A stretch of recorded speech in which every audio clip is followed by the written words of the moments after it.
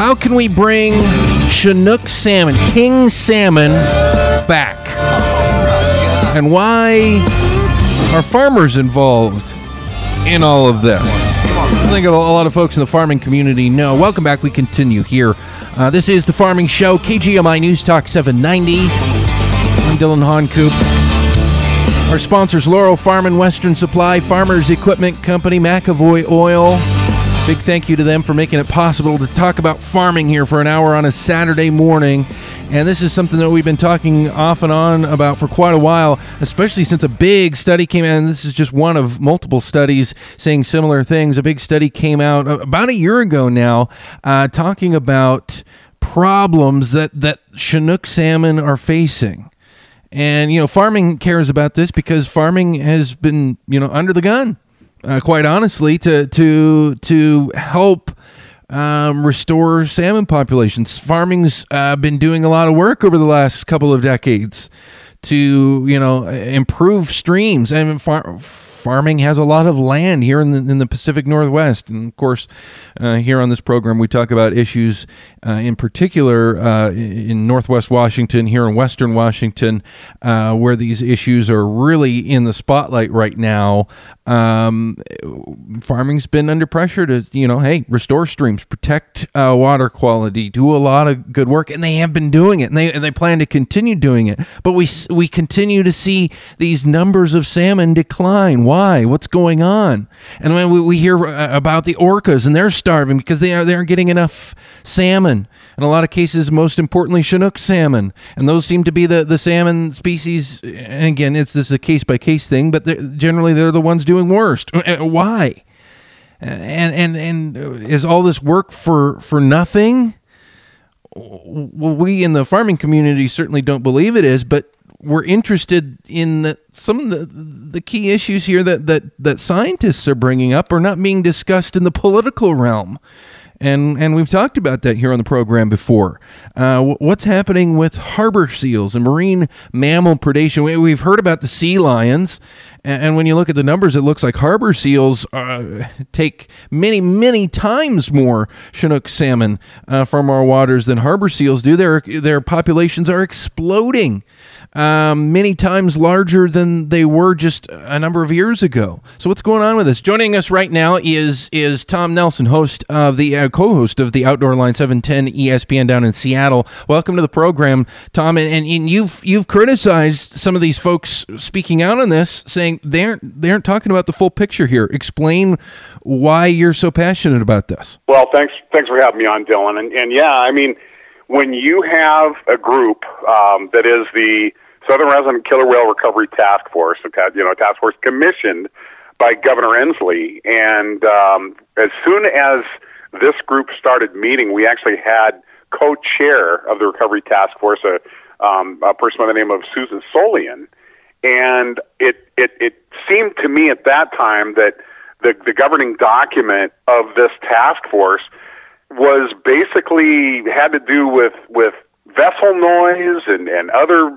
harassment type things that they were perceiving to be one of the limiting factors with regard to southern resident killer whale populations. And if you look at the abundance curve of Chinook salmon and you look at the abundance curve of the southern resident killer whales, well, guess what?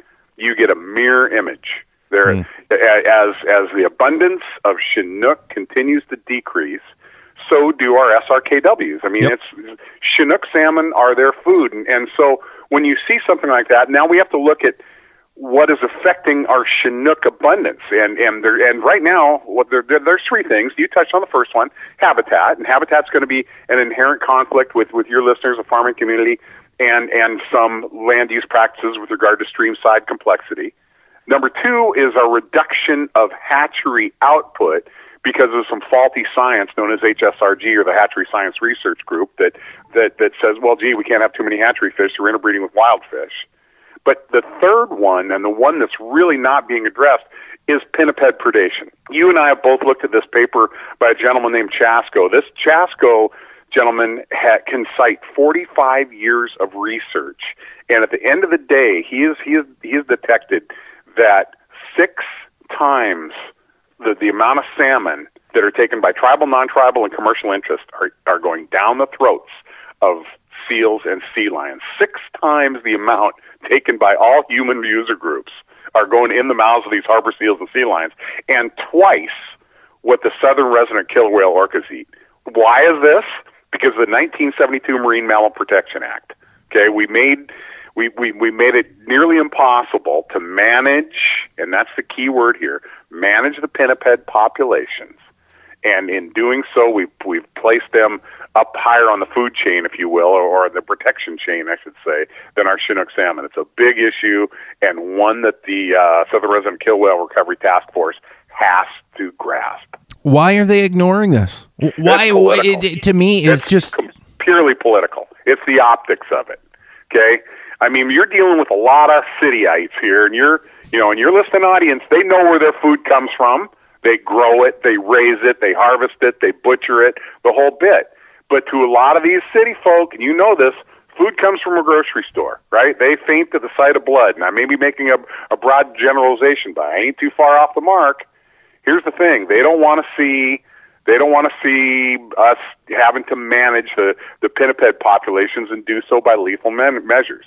And in fact, our current Senator Maria Cantwell, brought the Endangered Salmon Predation Prevention Act on the floor of the Senate.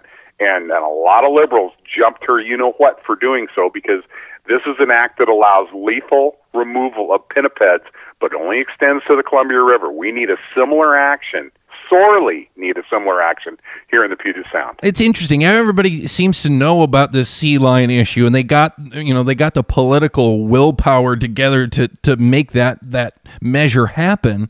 But from what I see, the sea lion issue on the Columbia is pretty small compared to this harbor seal issue, and that's where the real problem is with the southern resident killer whales.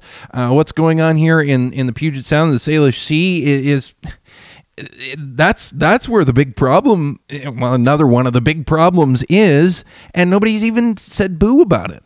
Well, I would take one exception to what you're saying. Okay. with regard to the Columbia River and the sea lions down there. Make no mistake, as these southern resident killer whales go off Washington's coast, they encounter stocks of Chinook that are Canadian in origin, that are Puget Sound in Oregon, coastal Washington, Oregon. But don't forget that the largest point source of Chinook salmon on the entire West Coast is none other than the Columbia River. Yep, and the that's population of pinnipeds, namely sea lions down there may not be as many of them as harbor seals, but brother, they are huge, and they eat a whole bunch of fish. So the effect of culling the pinniped population down on the Columbia River will definitely help the overall orca situation. But and we talked about this a little bit off air.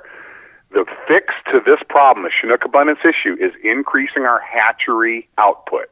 If we do so without taking similar action to predation, whether it be seals or sea lions or even cormorants, if we increase hatchery production and we don't handle the pinniped problem, we're making a lot of expensive harbor seal, and cormorant droppings. Expensive seal poop. That's all we're doing. That's it. I mean, but isn't that it'd be a big surprise that government isn't making the right decisions. But so and you'll have to edify me on this aspect too. I mean, I know a couple of the fishing and boating industry guys that are on Governor Inslee's Killer Whale Recovery Task Force. Are there members of the farming community? Are there members of the agricultural community that are on it too? Because if they're not, then that's a big issue too. I feel that as fishermen we're being underrepresented. I hope you guys are similarly represented on that board, or even more so. I think there are, but I don't think that voice is major, and certainly it's easy one to sideline when it's just one voice out of how many others, and I think that's part of the political MO behind all how many people have their jobs and the grant funding that they get and their political power and their whole livelihood all based on one part of this issue, and so they have a huge vested interest in not looking at the whole thing. Oh, absolutely, and I mean everybody's got an agenda. I mean, and I'll even admit to having an agenda on this. And my thing is, I want to see more salmon. Okay, And if that should be all of our agenda, though, well, right? I agree. But here's the thing: I want to see more salmon, and if that means the killer whales get to eat some more, I'm all for that. And I do want to see the recovery of these orcas, right? But with regard to your point, yeah, there are a bunch of groups that are represented on this task force that their interests don't necessarily align with ours, and that's why. And that's fair. I mean, everybody comes at this from a slightly different angle. For me, we need to see a larger abundance of Chinook salmon. Here's the thing: as we've drained and diked and built dams and everything, we built these salmon hatcheries, and Washington has the largest salmon hatchery complex or investment in the world. I mean, we have more hatcheries than anybody else. We built these hatcheries as mitigation for changing fundamentally what our river basins look like, all right? Especially on the Columbia River. These dams went in. We had to have hatcheries to mitigate for lost habitat. Hatcheries are a deal we made with ourselves as society to compensate for our poor land use practices. Okay? We owe it to ourselves. And any other interpretation of why we have hatcheries is simply faulty. I mean, they are a makeup for what we've done to the habitat. And here's the thing. I mean, the killer whales, if you talk to any one of the cetacean biologists, I mean, they'll say, listen, we don't have a lot of time to feed these whales. Their calves aren't surviving. You know, I don't need to go through the drama that we all witnessed this summer with regard to that one killer whale mama pushing her calf around. It was tragic, caught a lot of attention. Okay, listen, habitat takes a long time to recover. Water quality in Puget Sound, it's a vast underwater valley that's flooded, right? It's going to take a long time to recover that water quality, and especially with regard to certain chemical constituents. Yeah, Hatchery we heard about that recently. Something we can ramp up right away. Predation reduction is something we can perform right away.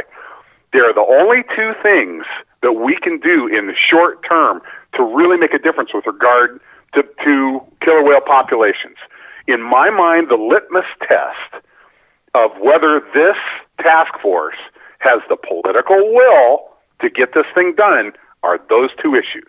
If they don't use all the tools available to them, then this whole thing is a joke. It becomes a task farce. Well, and I think we here in the farming community agree. We think the option should be, everything should be on the table, and let's look at what does the most and what does the most quickly, if that makes sense. And that's what you're talking about here. But that's not what we hear this task force talking about. This is not what we hear other groups talking about. And I will challenge you a little bit. I mean, everybody's got their vested interest in that. I agree with that. Everybody's got an agenda, but some people's agenda is actually making sure, like you said, actually making sure the efforts we take actually result in more fish.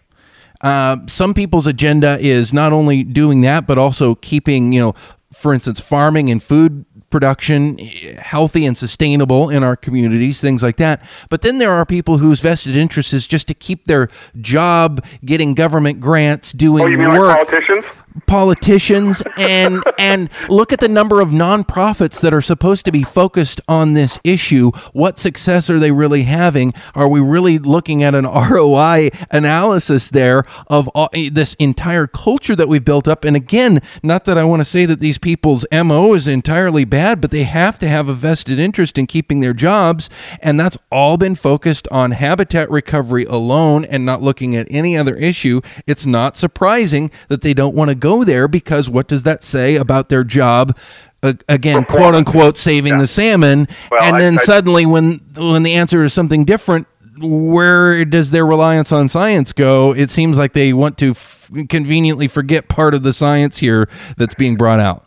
Well, I think really the only thing that politicians are really good at is getting reelected, honestly. If you look at if you look at the effectiveness of the billions with a B that we put in habitat restoration already, okay, and still we see declining numbers of both wild Chinook and now hatchery Chinook because of choices we made. I mean, we're not being effective. We're not being effective at all. Now, okay, so now the task force is focusing on vessel noise and now, and habitat, which both, will help. But how much habitat are we going to recover given the population projections for coming into Western Washington over the next decade or two? Okay? Again, Washington is the smallest state of the 7 western states, and we're second in population only to California, and we got more people coming in. How much more habitat do you think we're going to be able to recover given an increasing population? I mean, you got to and this is about being realistic rather than pie in the sky. I mean, the conversation so much is where the perfect or this idealistic view of the future, it becomes the enemy of realistic solutions and actually doing things that work and measurable action versus, again, pie in the sky. I'm an idealist, and this is what I think ultimately. And a lot of it's based on kind of deep political philosophy stuff, and humans are evil. And okay, maybe not, but let's talk about what we can actually do here. Other than off all of the humans that live. Yeah, well, so here we go. You can't demonize hatchery fish, all right? We don't even know 100% what an actual pure strain wild Puget Sound Chinook even looks like anymore, honestly. After nearly a century of interbreeding all the stocks from the coast and the Columbia and mixing them up here, now you're going to perform an act of fish racism and say, "Oh no, those aren't pure fish. No."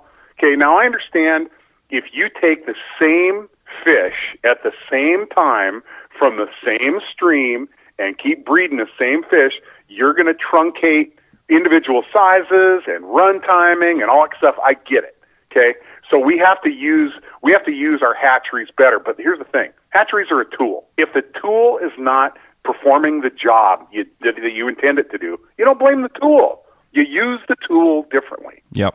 And so that's what we're looking at here. So we need to ramp up hatchery production, do so wisely, do so within the confines and stipulations of the Endangered Species Act. We need to get a handle on predation, and you watch. Within 2, 3, even 4 years, you're going to see a difference. Mother Nature may help us out with a little cooler ocean out front and oceanic productivity. I mean, obviously the blob of 2015, 2016, that warm water pool up there decreased oceanic productivity. And so that's part of the fix we're in now. But I expect to see better things in 2019 and moving forward. And I hope the killer whales will have a few more fish to eat. But again, they're going to lag behind the Chinook populations as well. Yep. Even though you could put more hatchery fish in the water right now, and it's still going to be several years before you see an appreciable difference in killer whale numbers. This is a big deal, and more angles of it need to be talked about. And needs to be talked about honestly. Tom Nelson with us here on the program. He's co-host of the Outdoor Line on 710 KIRO ESPN in Seattle. He's also a grad of the University of Washington School of Fisheries. He's actually a fisheries biologist, so he this is his life's work. He knows a ton about this stuff. Tom, thanks so much for taking the time to chat with us. Let's stay in touch as we keep following this issue, and I really want to hold some feet to the fire here to say, let's get real on everything. Let's not cherry pick for political purposes what we're going to talk about and what we aren't as far as recovering Chinook. Couldn't agree with you more, Dylan. Thanks for having me on.